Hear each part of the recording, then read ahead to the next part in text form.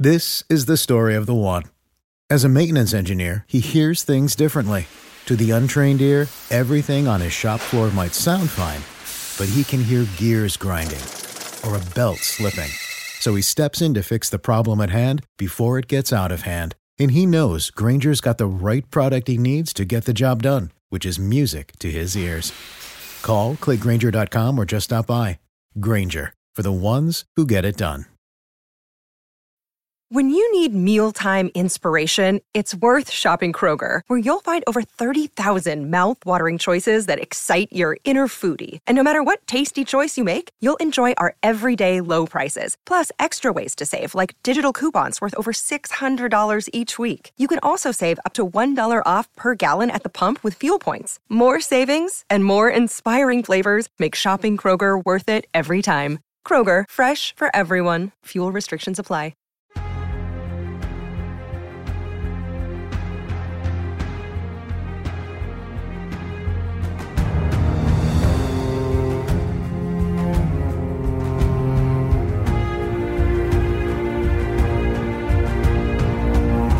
Hi, everybody. Welcome to Take the Black Live, the show where myself, Dan South, WinterPoint.net, Cheryl WalshCulture.com, talk about the latest in Game of Thrones, fire, genre, fiction news. Cheryl, how are you? I'm fine, Dan. How are you? Excited. Okay, why are you excited, Dan? To greet all of you. Hello, everybody Hi, who's everyone. come here. Hey, Kenny. Hey, Gina. Hey, Julie. Sue, Christy. Glad you could join us for another eventful episode of the show. And I think let's just start right off in it. Let's go. This Sunday, new Game of Thrones Season 8 footage. Surprise. Surprise! I mean, the Oscars were that night, and HBO was just like, you know what'd be fun? Let's steal their thunder. And then they did. I mean, it wasn't hard, the Oscars. I liked them. I enjoyed the Oscars this year. The hostlessness worked. Hosts are useless anyway. That's my opinion on hosts. But anyway. Aside's aside. Whatever. New footage. Anyway, they dropped some new Season 8 footage in a kind of look forward to what HBO has to offer this year, which is quite an interesting lineup of stuff. And let's just watch the new Game of Thrones footage and see what we can see about it. Roll the 3-second clip.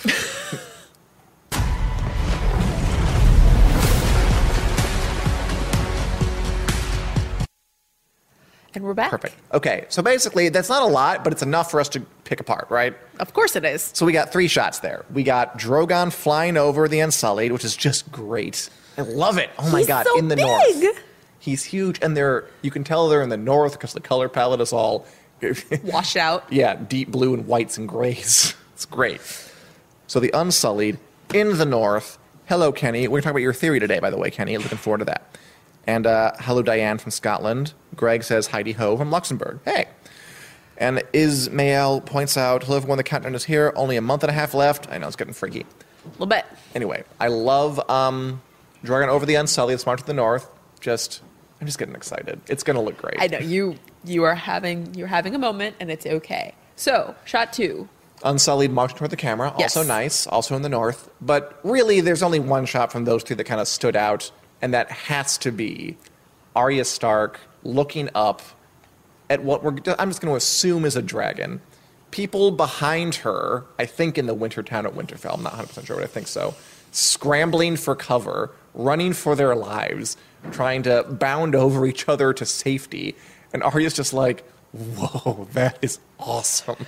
Arya Stark's face basically says, heck yes. It's such a great moment. It's already a great moment. She is as hype as you are, in fact. That, of course, in a sea of people who are terrified for their lives, Arya just sees opportunity. Or something, but yes. Well, that's what we can talk about. All right. Like, I've heard everything from... well, first of all, I'm pretty sure she's looking at a dragon. Like, I've heard... like, oh, that's probably the hound she's looking at. I'm like, no, it's not. Like, She doesn't smile at the hound. Well, she might, but not that big. Not that way. And, there's no reason the other folk are all cowering behind her if it's, like, Gendry. It's true. The dragon makes the most sense. And I've heard everything from... I mean, my interpretation is she's just impressed and she's awe-inspired. And she's not afraid because she's seen some crap in her life. And this is just... a moment of pure wonder, and it's like a life-forming moment. Something that awesome exists in the world. That's great, and I love that Arya has that reaction. I mean, she's still a teenager, so She is. I mean, she's a Gotta have teenager the- who's been through some stuff. yeah, but she still has that capacity for joy. Yes, she's still got it. A little bit, way down there. She just kind of look, and it takes a dragon to bring it out, but she's still got it. Like, we didn't see Sansa react, but I imagine her face will be a little more like Cersei's, which I also love when she's, like, trying as hard as she can not to be impressed. I would love that. Oh, yeah. Hey, look at this. We got Tyrion awestruck. Jon Snow hits the deck, is a little terrified, which, who wouldn't be? He's not he's a smart man. Jaime kind of looking, I don't know, like he just remembered he left the refrigerator running or something, or the stove on Yeah. at home and needs to get home. But Arya's like, okay, this I can live with. This is the goods. I can do something with this, which I love it. Yes. So let me ask you this. Ask me, Dan. If Arya's excited by Daenerys' dragons, Sansa, we've seen in her clips. By the way, the only footage we've gotten from seasons involves, like, Sansa and Arya, which is kind of neat. In Sansa and her clips, not terribly enthused about Daenerys coming to Winterfell. Was that going to create any friction in the Stark family? So we actually did a really good article on Culturist about this the other day, which basically was suggesting that, Arya might actually be the connection that kind of helps the Starks form this alliance with Daenerys Targaryen, because not only are Jon and Arya still pretty close for siblings, but Arya and Sansa have also improved their relationship. Definitely. And so Sansa might be willing to trust a little bit of Arya's judgment on this. Full articles on culturist.com. Culturist.com. Guys. But I think it's possible. And I like the idea of Arya being open to this kind of Yeah, I thing. love that too. Yeah. So But I mean, it's about where I'm at with it. Arya is nothing if not open to new experiences. Word. Like being a wandering vagabond with the Hound, killing people. She tried that out a bunch of times. Being an assassin, posing as, being an actress for a minute. She's been all kinds of stuff. So she's like, dragons, this is another cool new thing for me to enjoy. I mean, I think there will be some, we've discussed this. I think there will be some tension between Daenerys and Sansa. I'm looking forward to that. It's interesting to think about how Arya will play into that. Will she? I like your idea that she could be a bridge between Sansa, who's a little wary of Daenerys coming in and taking over Winterfell, and Jon, who is, besotted. And Jon, who is, ancestral relationship. But they don't know that yet. But they don't know that yet. I'm sure that will. That's going to complicate Oh matters God, Cheryl, so much. what is that going to be like? It's going to be awful and glorious. That would be great. I'm so excited. I know the Game of Thrones doesn't have commercials, but if it did, here's my idea for a commercial break. Bran's like, John's like, so, what do you guys think of Daenerys? Pretty great, huh? And Bran's like, she's your aunt. And then it's just going to, cut to commercial. And the commercial is for Ancestry.com. Ancestry.com. Totally. Okay. I wasn't going, you've taken it to a further level, and I appreciate that. That's a good parody someone should make. Anyway, looking forward to that. Let's see what any of you guys, Yeah. what do you think about this, this is new everybody development? feeling? Julie suggests perhaps she sees Jon riding the dragon. Possible. I do know that Jon and Daenerys go ahead. They don't take the dragons with them immediately. At least that was their plan in season 7. So Right. I'm not sure, but maybe. Like says stuff from Michigan. Hello. And Kenny, of course, says that Arya has. Oh yeah, everyone is afraid and she looks excited. Lol, which I completely agree with. Love Arya's face. Yeah, that's my favorite thing about that. Oh, yeah. So yeah, if any of you have any ideas about how that could affect the Stark family dynamic, please share them and we will discuss. Yeah. Speaking of, and Matt Collins, Arya seeing the dragon is so me. It is a mood. It is the biggest mood. I completely agree. I'm one of the other people. Who I am is people in back of Arya who's falling over themselves trying to get away from whatever that is happening. I mean, I'm the person who laughs maniacally on roller coasters, so Just giggle. Arya is a whole mood. All right. Speaking of people telling us their theories, Corey Thone, Big Dragon Energy, gotta love it. Kenny Adamo, frequent Take the Black Live viewer and fan, hey Kenny, love you, sent in a theory that I think we should talk about. Okay. So he has this idea, Kenny, that what do you think of the scenario that Arya Stark, you've heard of her, she's the short one with the brown hair? We just talked about her We for did, like didn't 5 we? minutes. More, possibly. Might be the one to basically kill the Night King using her Valyrian steel dagger by stealing a White Walker face. Can that happen? I don't know. I mean, maybe?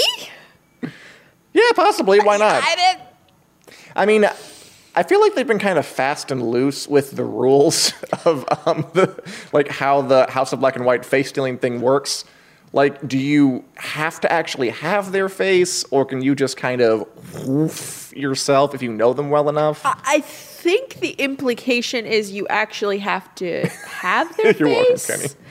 Like, I think so. There's that one bit in season 5 where they were wearing Arya's dead face, and I was like, that confuses me.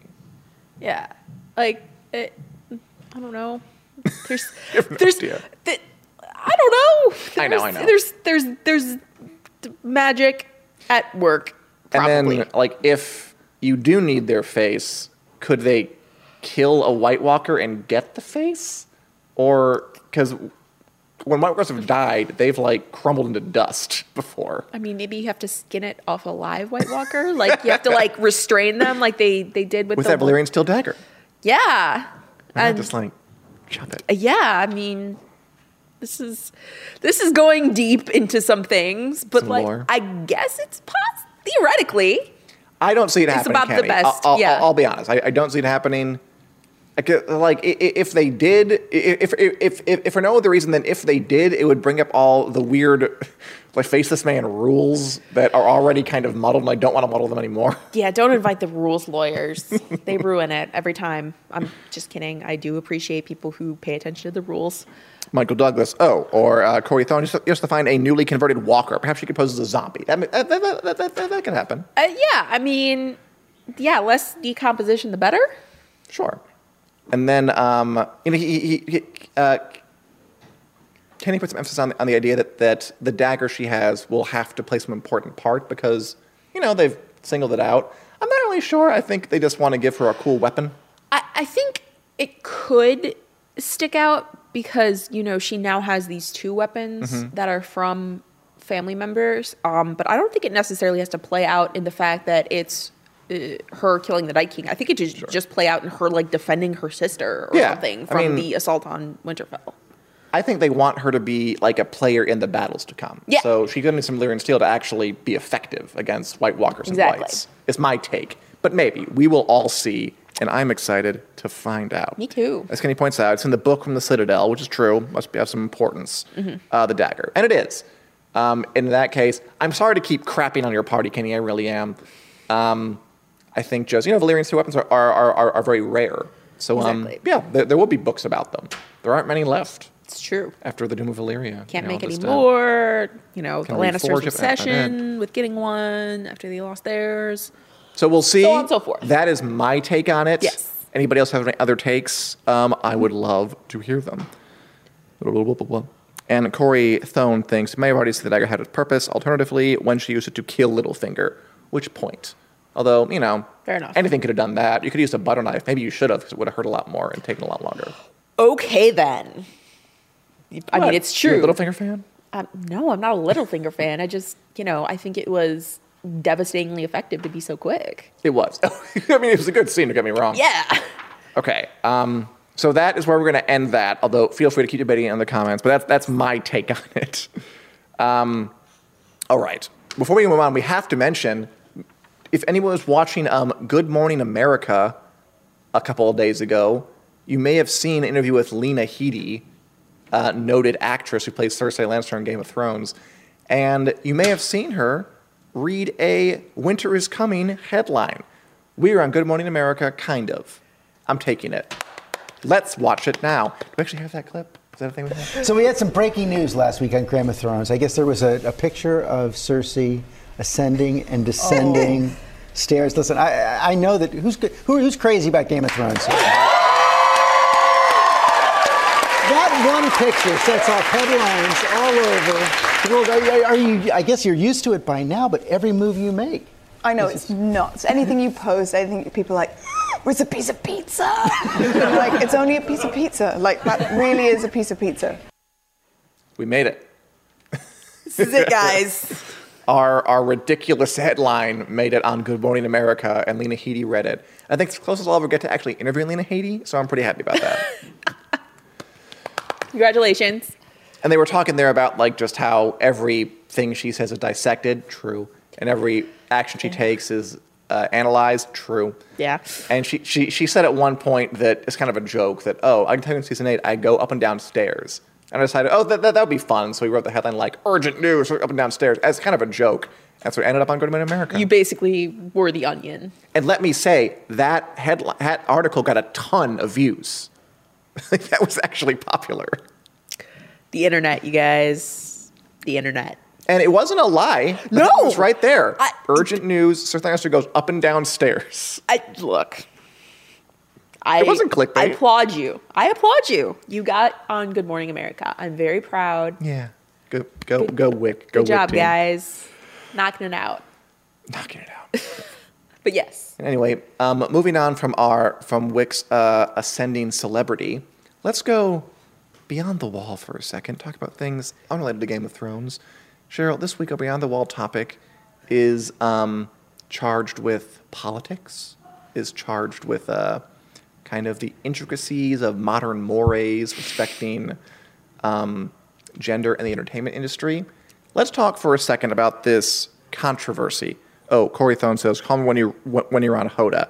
Good Morning America is more than Hoda. Come on. Isn't it? Hoda's on today. Oh, she is? Isn't she? I don't know. I don't watch it. I don't either, but I'm pretty sure Hoda is on today. But anyway, let us talk about this thing. You have teased me. I totally just get cut off there. You have teased me. So, okay, this little controversy stirring up with Captain Marvel, the motion picture, starring Brie Larson as superhero Captain Marvel, coming out, I think, March 8th, pretty soon. And there is a brouhaha about Brie Larson talking to Marie Claire, I think, giving an interview where she basically talked about how she noticed on her press junkets, we're talking about movies, that thing where you sit down and like 18 people go up and interview you, that there were mostly white men doing it, and she wanted to make a push for it to be more inclusive. And she's a big star, she can do that. Like something you can do when you have some clout, one way or another. And so she talked about that, and the internet being what it is, she was lambasted for this. People told her to shut up, that her movie is going to fail, that she hates white men, which I don't think that amounts to that in the least bit. And another popular thing, her movie was review bombed on Rotten Tomatoes, where people were just kind of rating the thing they hadn't seen yet, giving it an incredibly low rating, like, at 23%, which kind of reminds me of the Last Jedi controversy a bit. Oh boy, yes. It's very tied in, to the point where Rotten Tomatoes, I guess after one too many of these things happened, actually revamped its policies. I kind of loved their statement. Read us the quote. Yeah, so please. They're no longer allowing preemptive ratings of movies because they want to more accurately and authentically represent the voice of fans while protecting our data from public forums and from bad actors. We have seen an uptick in non-constructive input, sometimes bordering on trolling, which we believe is a disservice to our general readership. I love tiptoe language like that. I really do. Yeah, I mean, look. Okay, guys. It's time. It's time for me to have some thoughts about this. Look. Brie Larson is already a pretty significant figure in movements like Time's Up. She is. And I think it is not only appropriate, but it is, in fact, a good thing that she is pushing for more diversity, not just behind the camera or in front of the camera as an actor, but in the coverage of the movie itself. Because there are different perspectives offered by your background, ethnicity, and gender.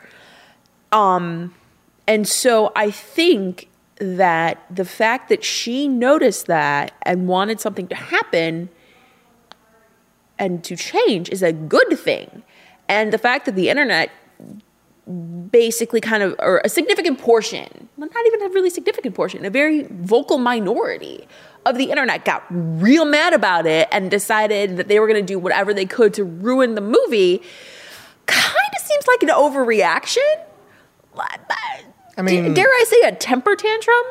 I think it's pretty accurate. And so the fact that it took Rotten Tomatoes this long, considering how many movies have kind of gone through this same thing, I mean, good on them for doing something. I wish it hadn't taken this long, is kind of my ultimate thought on this thing. Like, I don't think Brie Larson was in the wrong in what she did. I don't think she hates white men. But I think that there is definitely a conversation to be had about who gets to not only work on and be in these movies, but who gets to cover them too. Sure. You know, we are part of the media. We, you know, when people read our stuff, like, we are offering them perspectives and all of that. We try. Or we try, at least.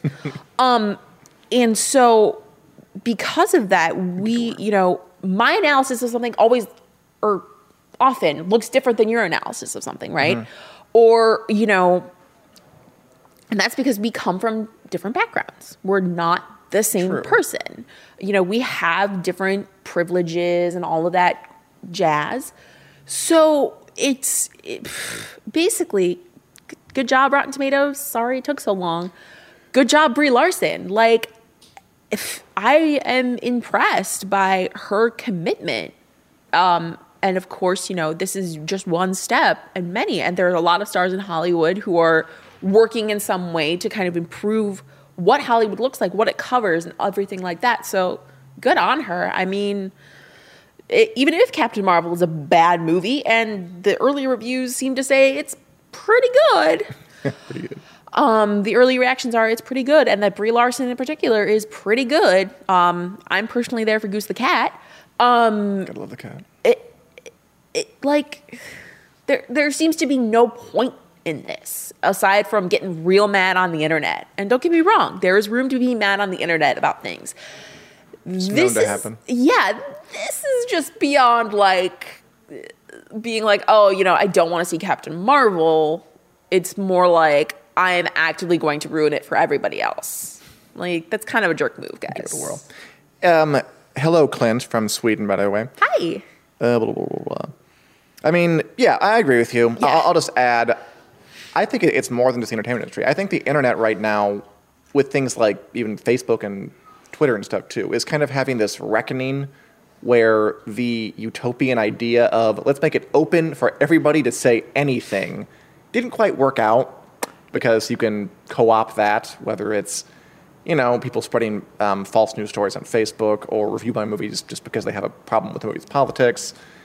I think the internet's kind of starting to learn that complete, unfettered, unregulated, just entirely open access without any perspective doesn't work all the time. Yeah. So we're seeing things like Rotten Tomatoes. I think action is one of many things that sites are going to be taking over the next 5 years to try and make it a little more of a respectable place. And will it work? Personally, I think humanity made the internet before it was ready to handle it. That's what I think, overall. We needed 50 more years of soul searching before we could really handle what we're going to expose ourselves to. I mean, look, as I'm often reminded of the line from Jurassic Park, we didn't stop to think if we should. We were so obsessed with whether or not we could that we didn't stop and think if we should. Relatedly, thank you for watching this internet show. We'll be doing that next week, too.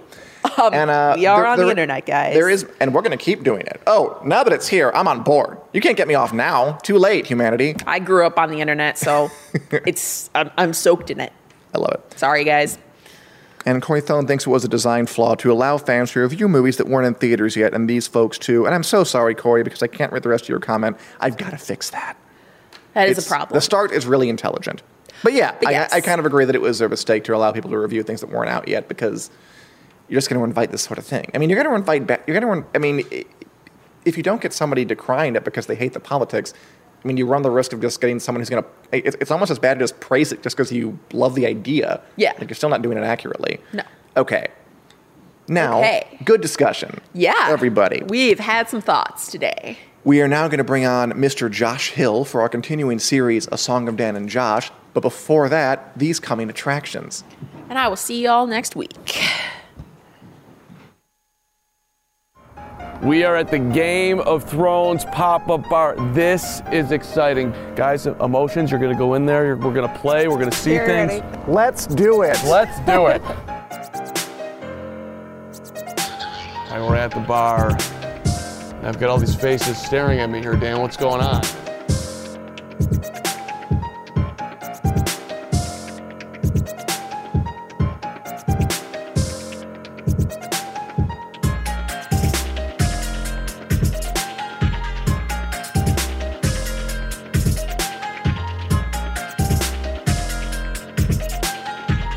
The man who passes the sentence should swing the sword.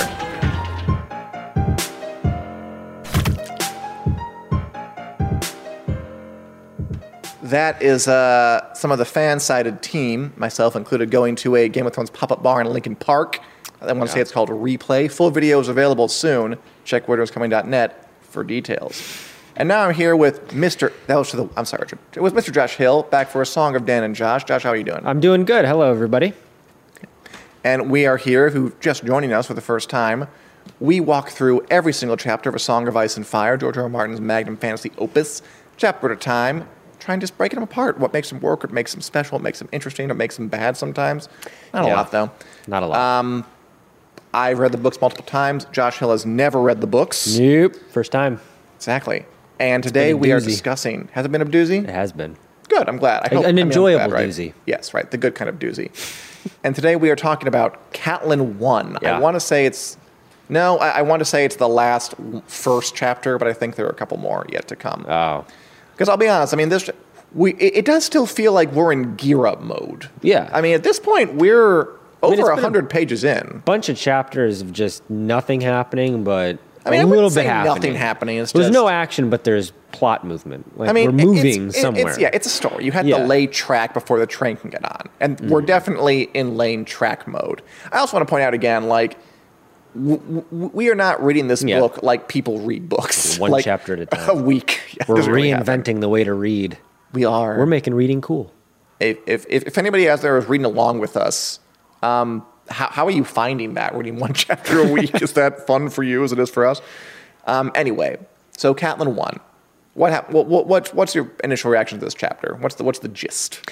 The gist is that we're seeing Robb do some things, and we're also seeing perhaps a little bit of disconnect between people thinking about Robb's leadership. It's true. Karstark, which that's an interesting name. Karstark. Was everybody in the north of Stark somehow? The Karstarks and the Starks are distant kin. That like, makes sense. they're like but they're not cousins friendly twice right removed. now. They're getting not. a little bit of a disagreement. Yeah, so with the young teenage Robb running things in the north. He also I don't know about his negotiating skills. I don't necessarily know if I would want Robb Stark as my agent because he's not going to negotiate the best deal for me. Why not? Well, he's going to negotiate a deal that nobody's going to accept because he basically is like, gimme, gimme, gimme, gimme. I want Ned's body. Yeah. I want his sword. I want all of these things. I'm going to give you a bunch of things you don't really want back. I'm keeping Jaime no matter what, but give me everything back that I want. And that's a horrible negotiating. Like, what kind of deal is that?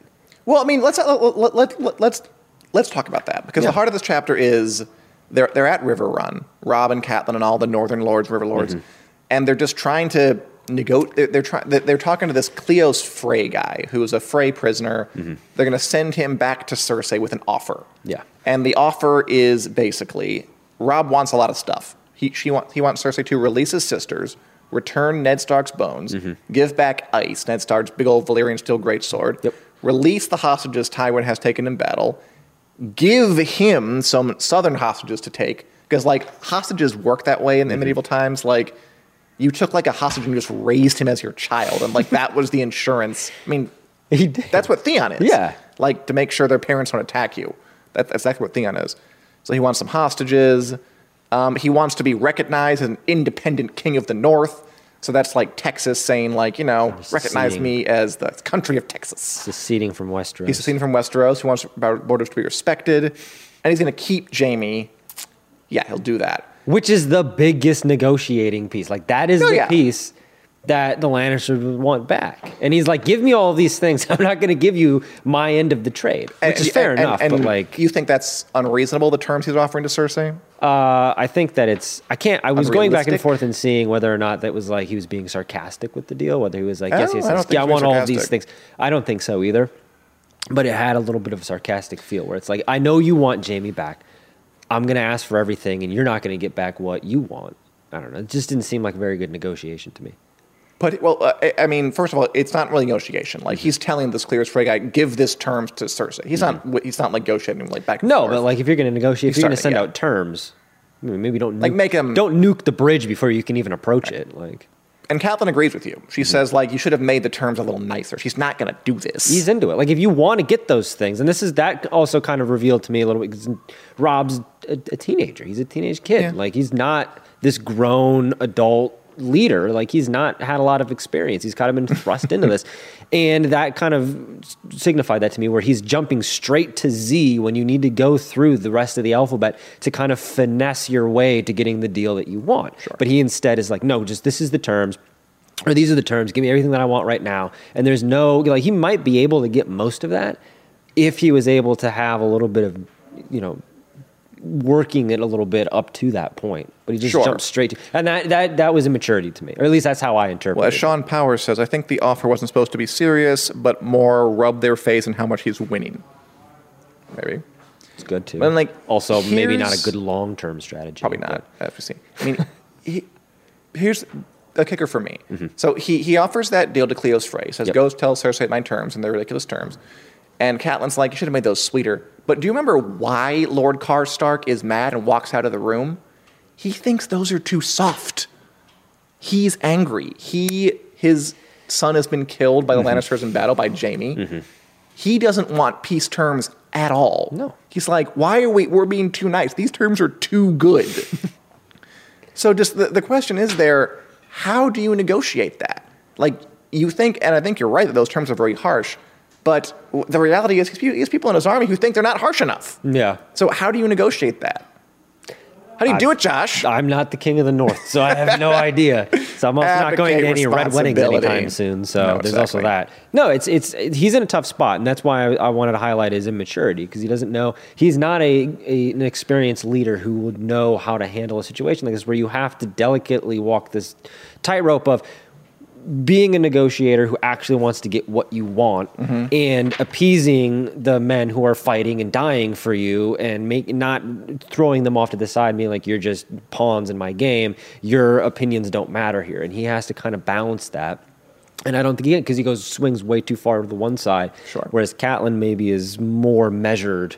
She's more measured, but at the same time, I mean, like, if she had given Catelyn's terms, which I think she'd be willing to give Jaime back if they got the girls back, and they talk about that, I think the lords would be even angrier. Mm-hmm. So I'm not really sure there is like a way out of this exactly, which is the kind of thing that he's going to confront again and again in this book, or the kind of these books are about. Yeah. Like, what do you do when there is really no good option? Mm-hmm. But that's what he goes with. We'll see if it bears any fruit. The other kind of big decision point they talk about in here, that's again, we're talking about Rob's leadership, is about Theon. So right now, Rob's problem is, he has the River Lords with him. That's nice. The Northern Lords, that's cool. But Tywin's out there with the Mountain, and he's just burning and pillaging and raping villages throughout the Riverlands. That's bad. Bad. Do not endorse. Yeah, so he's getting pounded there. Yeah. And he's like, I need allies. So he wants to send Theon back to his father, Balon Greyjoy in the Iron Islands. Mm-hmm. His idea being, well, Theon's his son. He can negotiate for Balon to come on our side, and he can help us fight the Lannisters, and in return, I'll declare him king of the Iron Islands. Not a terrible idea. Catelyn doesn't like it, though. Nope. Here's the point why. Catelyn studied Theon Greyjoy's sly smile, wondering what it meant. That young man had a way of looking as though he knew some secret jest that only he was privy to. Catelyn had never liked it. And her idea is, like, you shouldn't send Theon for Balon. That, like, Theon's your leverage over that guy. It's his son. Yeah. Like, again, that's what the hostage thing is in medieval times. You keep somebody's hostage, some noble, important person, and that's how you guarantee they won't attack you. And, like, don't send it back. Send somebody else. But Robb decides to send Theon anyway. saying Catelyn's, I like this line, Catelyn was finding that kings do not listen half so attentively as sons. Fun. Funny. Who's right here? Catelyn again. Don't Send him. Like, I mean, in that case, we have proof. Because we know that Theon ends up joining with his father. Yeah. Balon ends up sacking the North and ends up huge problems. But, I mean, I don't know. If you put that out of your head, you still think that Catelyn is in the right of that? Yeah. I mean, anticipating something bad happening like that is something that has to go into decision making. And again, it highlights the immaturity of Robb. Like, he doesn't make decisions in a measured way. He doesn't approach them in looking at it from all angles. He just kind of goes with I don't want to say he goes with his gut, but it feels like he goes with kind of one of the first couple options that he comes up with. Whereas Catelyn is more, she takes a step back and wants to assess everything, which is a very Ned kind of way of doing things. Didn't turn out so well for Ned, but like there's very much a immaturity in Robb, and we're having a maturity in Catelyn, a leadership that he should maybe be taking some cues from her. But that's the juxtaposition of their decisions. Right. Where Robb's making these bad decisions, in my opinion, and Catelyn's making the right ones. And it's the wisdom of having been in these situations or around these situations before. I mean, I think it's a little harsh to call them bad decisions. Just, I don't know, because I really do think there's not a great way out. There's not a way to this that makes everybody happy. No. Like, I guess with Theon, it's more clear. You could send somebody else who's not the hostage you're keeping from the guy. That would be smart. But then again, I get it too, because like Robb grew up with Theon. Like, they're close, so he figures you're my guy. He's wrong, but he figures it. Yeah. Which is a very Ned mistake to make. I guess so, yeah. This is going to play out a certain trusting way, and it plays out completely differently. What about the idea that Robb refuses to give back Jaime in exchange for his sisters? Like, you could call that mature. If you were just immature, you'd be like, I want my family back. I'll give them what they want. But Robb refuses because he figures Jaime's his only real leverage, which is true. Is that the right call there? Catelyn's against that. Catelyn wants him to get back Jaime, get back Arya and Sansa. Yeah, and I see where Catelyn's coming from with it. And I just don't think that you can... I don't think that specific part of the deal is bad. I think that he took big swings like that and packed them all into one big deal where he's like, I want all of the things. Yeah, he wants all of the things. Where if it would have been just that, maybe we're having a different conversation. But it's the fact that it was that and this and all of these things and then a little bit of extra. And then it's like you're going down like the frozen yogurt thing. You're just dumping things in and you don't want to pay for it at the end. It's like, that's not how that works, which I agree with you. I wouldn't necessarily call it a bad decision. I take that back, but it's not a good or a good or a right decision. It is, but again, you're right. There's no what is right. What is the correct way to go about it? What is right, man? There is no doesn't exist, man. Right doesn't exist. Time is a flat circle, and Robb Stark is just right and wrong are illusions, man. Get with it. Robb Stark is both right and wrong. There you go. So smart. Anyway, the point of this chapter is kind of get Catelyn to the point where she has an idea. She's like, okay, he needs allies. I don't think he should send Theon to allies. That's stupid. But that Renly idiot is prancing as declaring himself king. I'm going to go hit him up and see if he can help. Not a bad plan. Again, that doesn't quite work, but worth a try.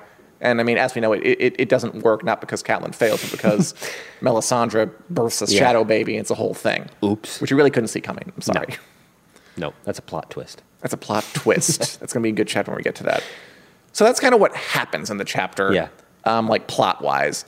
I thought it was, I liked the chapter, the style of it. I thought Catelyn and Robb's relationship is cool to me. There's a bit where she gets mad that he won't exchange Jaime for the girls. And she kind of hurts him a little bit, like accuses him of not caring about his sisters. And it's one of those moments, again, where Robb he kind of vacillates between important king guy and like 15-year-old kind of kid. This is my mom, yeah. Like, this is my mom and she's yelling at me. It's a weird thing, which is fun. I like that kind of trait. Yeah. Which, again, is not really on the show because Robb is a little aged up. He does not look 15 at all. He does not.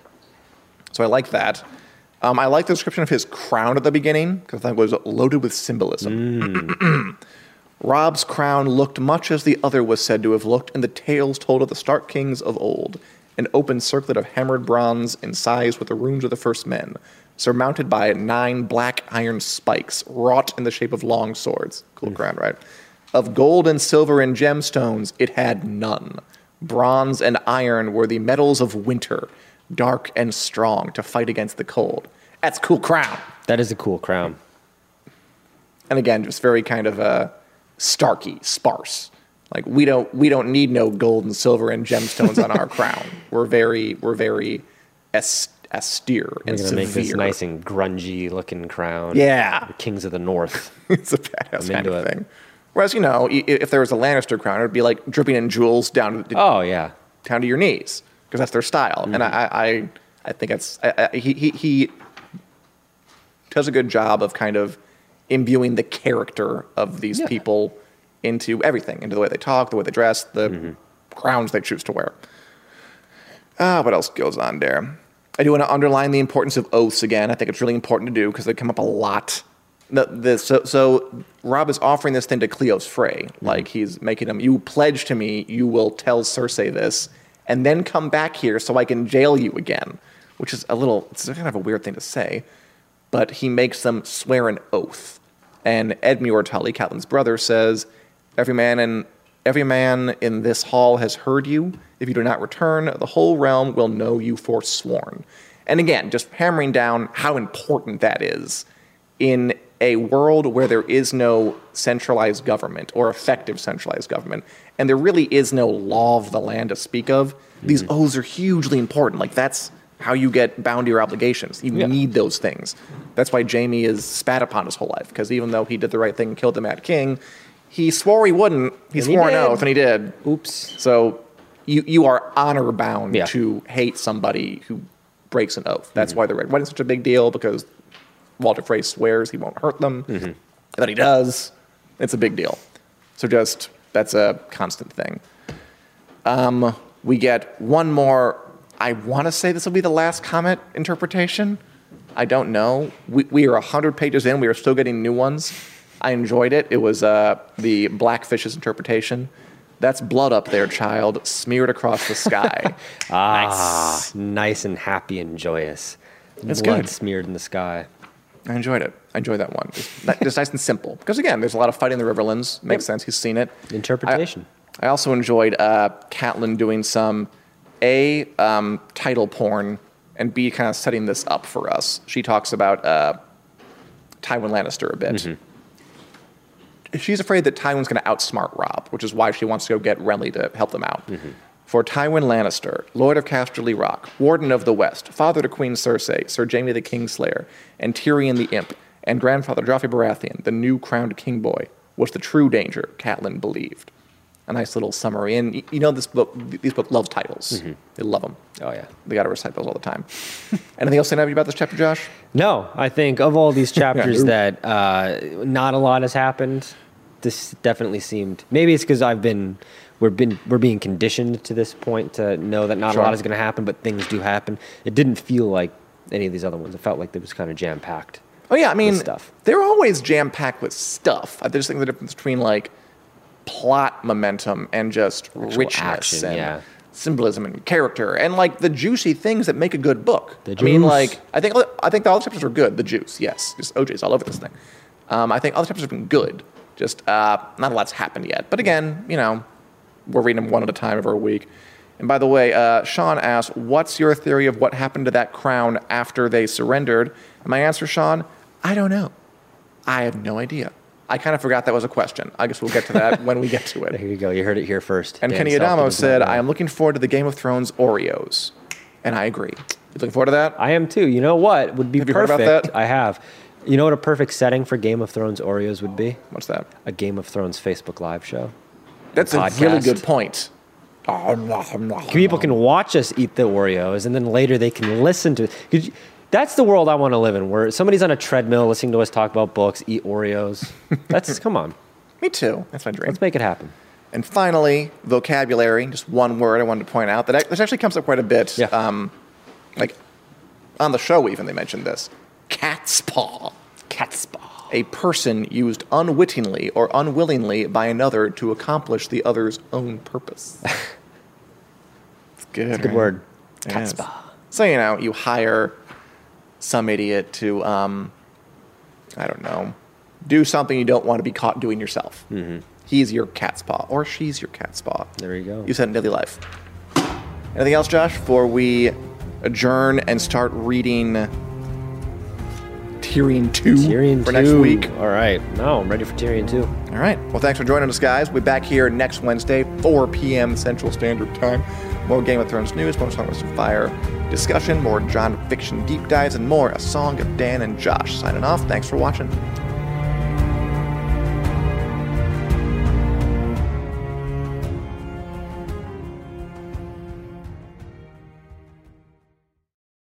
For the ones who know safety isn't a catchphrase, it's a culture. And the ones who help make sure everyone makes it home safe. For the safety-minded who watch everyone's backs, Grainger offers supplies and solutions for every industry, as well as safety assessments and training to keep your facilities safe and your people safer.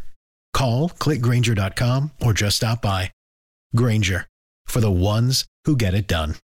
Get everything for your next project today at Menards and save big money. Keep your walls and trim protected while you paint with Scotch Blue Painter's Tape. It's designed for use on multiple surfaces and can be removed easily without leaving residue behind. Save big on Scotch Blue Painter's Tape from Menards. Also, view our weekly flyer on Menards.com and check out all of our great deals happening this week. Save